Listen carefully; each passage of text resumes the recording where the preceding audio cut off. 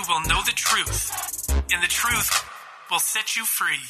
Do you believe in life after addiction? You better believe it. Now, the host of Life After Addiction. All right, we're back. Bruce Stanley. I'm Adam Comer. We had an awesome episode 1 of season 2. We had Dr. Monty Burks. He's a director with the State of Tennessee Department of Mental Health and Substance Abuse. I thought that was a good episode, man. What'd you think? Yeah, really good. Informative, man. Dr. Burks talked about his faith. It was cool, man. It was a cool conversation. Yeah, it's really refreshing knowing that in the state that there are people who are like-minded as us and are pushing forward to make initiatives for recovery in Christ. For sure, man. Yeah. So guys, here's what we wanted to do. After that first guest speaker, we wanted to obviously start season 2 with awesome Dr. Burks, and that was a great episode. But Bruce and I thought that what we do as we rolled out this season, we ended season 1 with the 7 principles, and man, we had great feedback about that. It was very good information, and people have said it was really beneficial. We wanted to roll out season 2 with another part of our program, more of a practical, what's the word I'm looking for? Daily practice that we use in coherence with the 7 principles. Mm-hmm. We do something called the 4 pillars of daily success. And these 4 pillars, they're things that we tell our guys, and not even just tell, that we do ourselves. That's a theme all throughout the Bible. It's intentional things that we teach to encourage freedom living. Man, the 4 pillars are major themes all throughout the Bible. Here's the 4 pillars. I'll give them to you. God's word, prayer, good fellowship, and a call to action, your action points. And we believe that the 4 pillars, when they're practiced on a daily basis, that we're really preparing ourselves for the pressures and the temptations and the weight that life brings. But we're always clear about this. We're not like legalistic. We're not saying if you do these 4 pillars, you'll never face problems. You'll never face temptations. You'll never face troubles. In fact, it's kind of the opposite. Some scripture that we read is really kind of what formed these pillars, what formed these things up into the way we teach it now, because the Bible says we will have problems. For example, John 16:33 says, in this world you will have trouble. John 10:10 says, the thief comes only to steal, kill, and destroy. And those sound like, oh, wow, doomsday and doom, but those are in the Bible. The good thing is, the reason we have hope and the way that we know that these pillars are effective, because those weren't the complete verses. Those were just half. The complete verse is... Now for the rest of the story. And now the rest of the story. I hope that's not trademarked. In this world you will have trouble, but take heart. I have overcome the world. The thief comes only to steal and kill and destroy. I came that they may have life and have it abundantly. This is Jesus talking. So, yes, you're going to have trouble. Here's a theme. Yes, there will be problems in this world, in the fallen world that we live in, but I'm with you. I'm with you. And so the interesting thing about that is we're promised this, but we're also promised protection. We're promised these things. And all throughout the Bible, it tells us how to deal with it. Yeah, and one of the things I like is it's parallel to what we're going to get into later with what's said in Ephesians about wearing our full armor of God. And these things are components of that armor, and how we always tell the guys at S2L, the students, that we're not trying to change the world. The world isn't going to change. In fact, it's been prophesied that it will get worse. But what changes is us. God changes us. And he equips us to go back out there in the world and to be conquerors. Yeah. And actually, to feed in, if we can all get on a page here, it's going to help out. So today, we're just going to cover pillar number 1. We're just going to cover God's word. But before we dive into these things, we've got to lay some groundwork. And for me, you mentioned Ephesians. When I read, we do not battle against flesh and blood, but against principalities, authorities, the unseen world, against mighty powers in the dark world, against evil spirits in heavenly places. It's saying we don't battle against flesh and blood. And honestly, Bruce, young in my walk with Christ, young believer, when I came to that scripture, it really just okay. I've been in physical altercations, Yeah. I've had flesh. I've been in combat. Yeah. So that's flesh. And so my thought was, okay, the Bible just maybe it doesn't get it, And then all of a sudden you get some sense knocked into you and you're reading the Old Testament, just epic battles. But I struggled with that because, okay, well, maybe these next things, you said the armor of God, maybe these next things that they're talking about for the spiritual war and the spiritual battle doesn't apply to me because I know everything about my life is physical. And so I was just like, all right, God, I need help with this. And then one day, reading through some things, God kind of hit me with it. And not audibly or anything, but just logically, I guess, and revelation from his word. It was like, Adam, why were you in those physical altercations? Was it physical? Did you just flesh bumped into flesh and you just started flailing arms? And no, it was always spiritual. It was cosmic.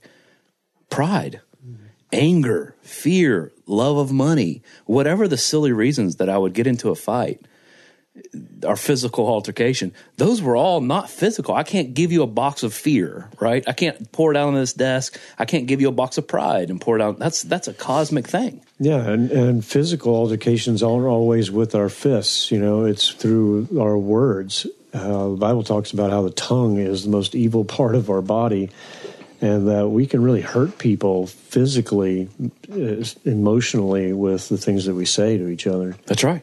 That's right. So if we can agree, if that, hopefully that helps you unpackage and that helps you wrap your brain around. Maybe you weren't struggling with this concept like I was, but hopefully if we're all on the same page there and we can agree, this isn't a physical flesh war. This is spiritual. Everything that's going on is a spiritual thing.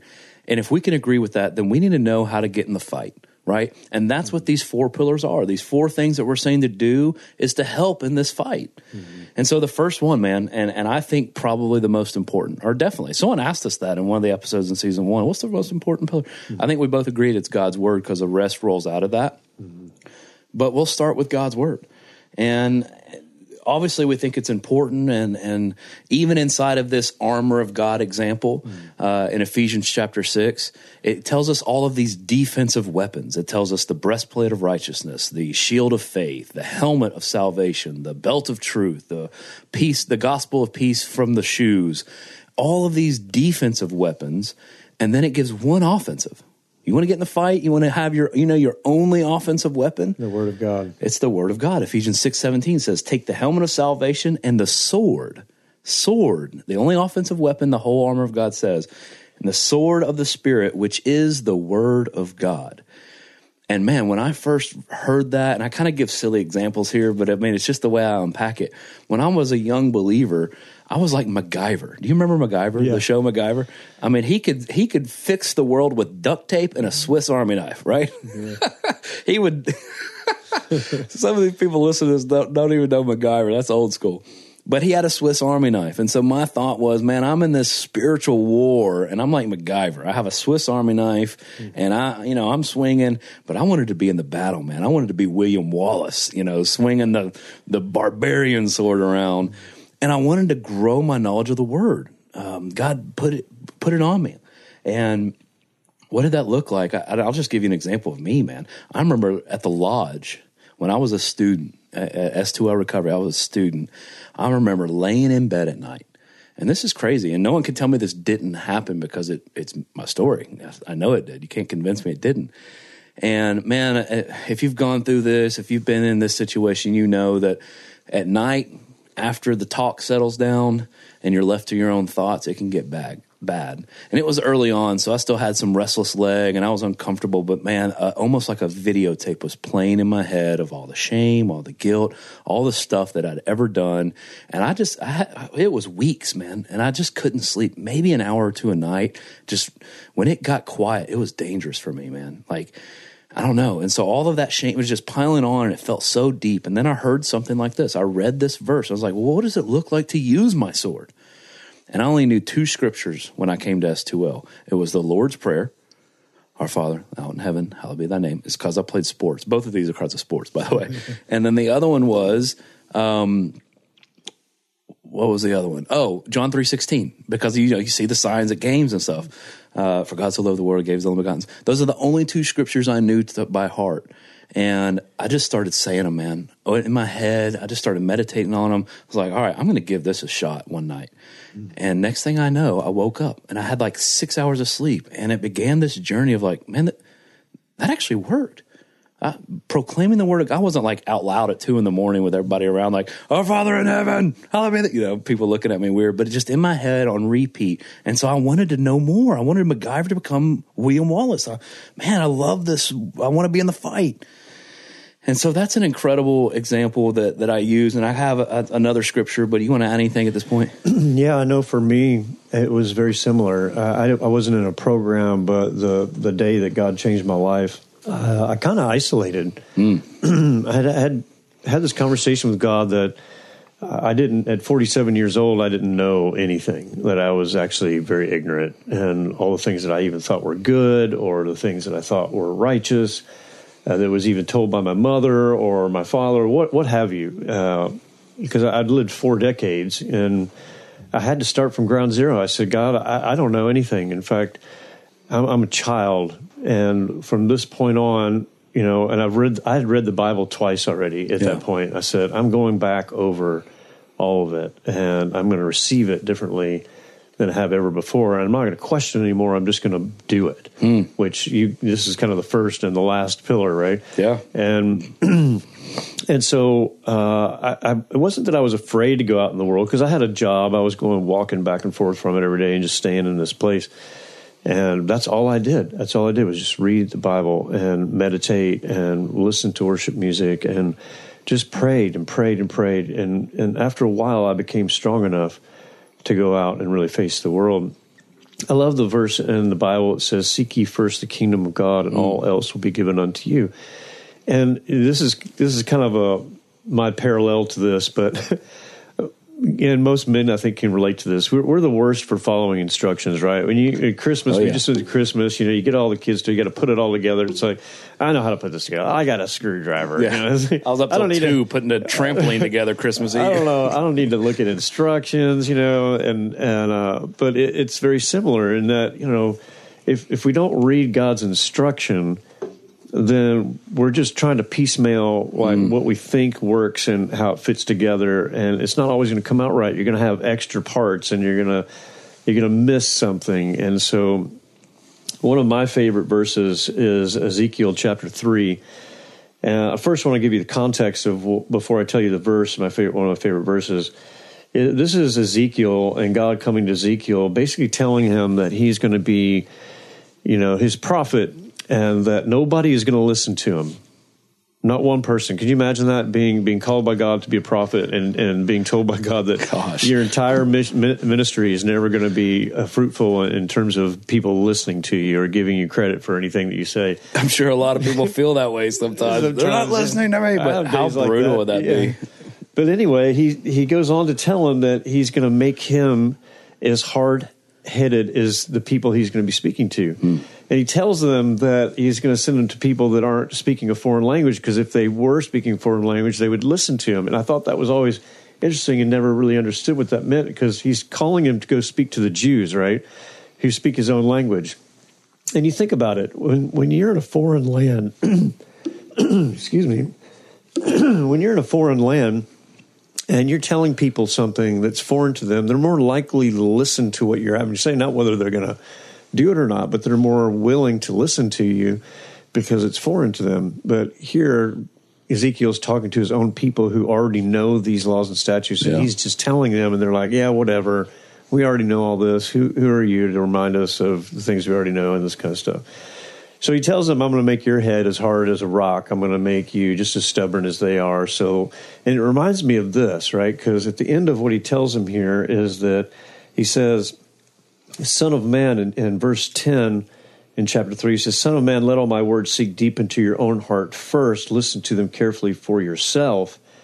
And then verse 11 says, then go to your people in exile and say to them. And so what he's saying is, listen, you've got to, consume me and all my instruction and everything I want to say to you first, for you to know it yourself. Then you will be equipped to go out there in the world, because what you're going to face is a bunch of hard-headed, stubborn, rebellious stuff that aren't on the same page with you.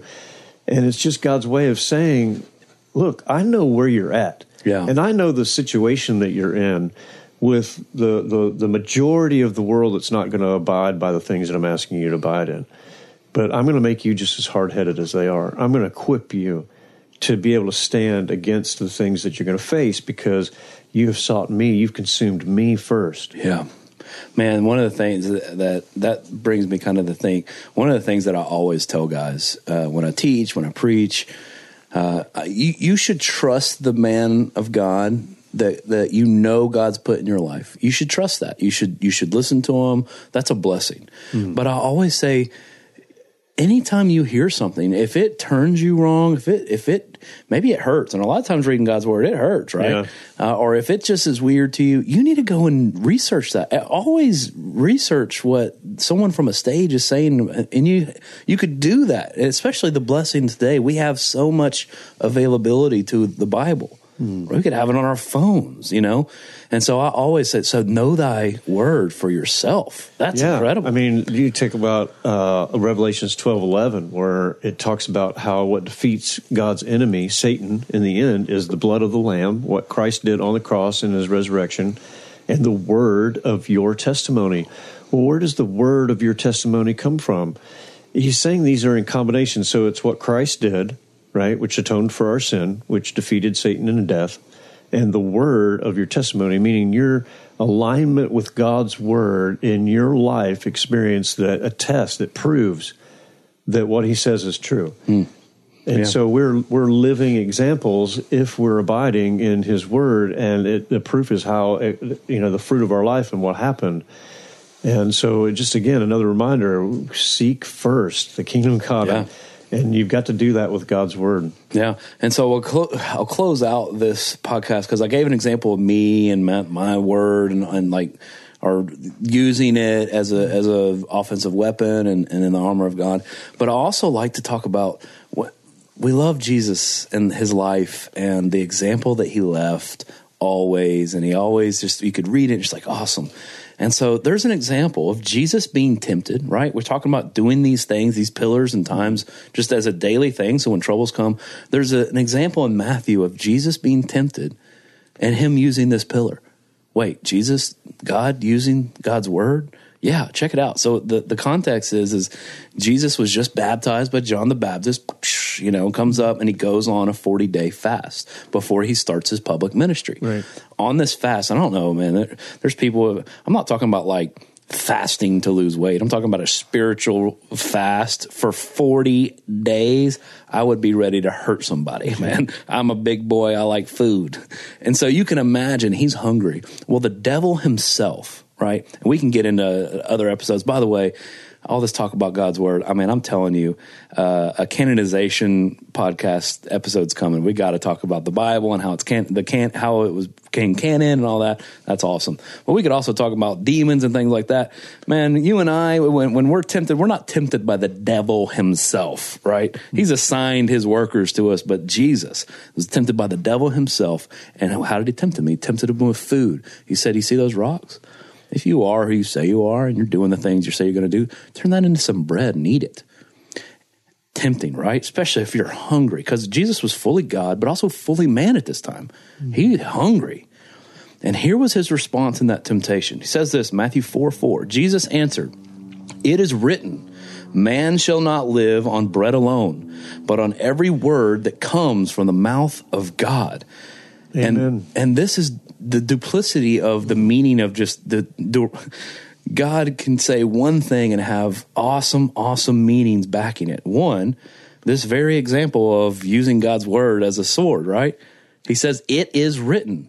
Well, where's it written, Bruce? In fact, all 3 times that Jesus is tempted, he uses Scripture. Yeah, throws a book at him. He says, in fact, the last time he's tempted, Satan uses Scripture. That's right. And Jesus corrects him with another Scripture that has to be aligned. And so Jesus himself is using the sword, and all 3 times he's being tempted. Yeah, when he says, "Man shall not live on bread alone," he's quoting Deuteronomy.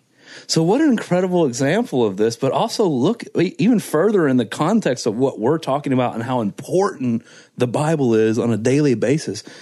Jesus just confirmed through Deuteronomy, man, God's word is as important as your meals today.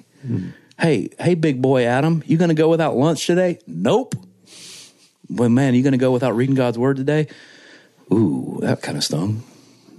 Man shall not live on bread alone. So the sustenance that you need from eating your taco salad, the sustenance that you need from eating that burger today, the same sustenance to live life, man does not live, you need from the word of God. That it sustains you. It's so important. And so I love that. And so, yeah, man, the pillar of God's word, to daily use it, man, let's apply it. Let's apply it. Watch. I challenge everybody. When I teach this class, I do a 7-day challenge. I say, hey, guys, 7 days. Do these pillars for 7 days. I guarantee you in 7 days, something's going to come at you. Life's going to happen. Let's see how you respond when you're doing these things. Let's see, does it sting as much? Does it hurt as much? And, man, for me, the answer is no. Now, we're not saying that you have to. Obviously, there's days that have gone by that I didn't read God's word. I feel it now. I'll tell you that. I could feel it. If I'm not in God's word now, I feel it. But I don't do this perfectly. So, Adam, we get guys who come back to the program, right? They leave us and they go out, and sometimes they have to come back, you know. And thank God that they call us and they come back, you know. Yeah. But what is it the most common thing that they all say when they come back of why it was they couldn't succeed? That's a good. So there's a statistic, and it's not. I hate the statistic, man, but it's 100%. 100%'s a pretty unrealistic number sometimes. 100% of the time, you know, but 100% of the time, when someone calls, they're struggling, they need our help, and they've relapsed. 100% of the time, they say one, if not all of these pillars, they've just stopped doing. And it's not like we're asking them, hey, buddy, which pillar? You know, they volunteer that information. Right. Man, 100% of the time. Yeah. Yeah, because, you know, one of the first things I'll ask them if I'm coaching them and they've come back, I say, man, hey, let's talk about it. What happened? And that's usually the first thing they say. I mean, almost always, you're saying 100%. It comes out in various ways, but basically what they're saying is, I stopped doing this and this and this. Right. And it's one of these 4 things that we're talking about. Yeah. Awesome. Well, hey, pillar 1 in the books. Guys, apply this to your life. It's very important, not because Bruce and Adam says so, because God says so. Amen. It's his revealed word. If a living God that spoke everything into existence is breathing out stars, the sun, parting seas, all of these just incredible powers, omnipresent, everything. Yeah, in fact, in 2 Timothy, it says, according to God's word, that God breathed all these words out. So in the same way he created stars, he created the Bible. Yeah, and it's good for this, it's good for this, it's good for this. If this God did these things and then he left his word for you, whew, let's get in it, baby. Let's get in. Let's put MacGyver away and let's get William Wallace on the spiritual war. Amen? Amen. All right, that's all the time we have, guys. Thank you so much. Till next time. Life After Addiction is a production of S2L Recovery. If you have any questions you'd like answered on the podcast, email them to info@springtolife.net. That's info@spring2life.net. And for more information on addiction recovery, visit s2lrecovery.org.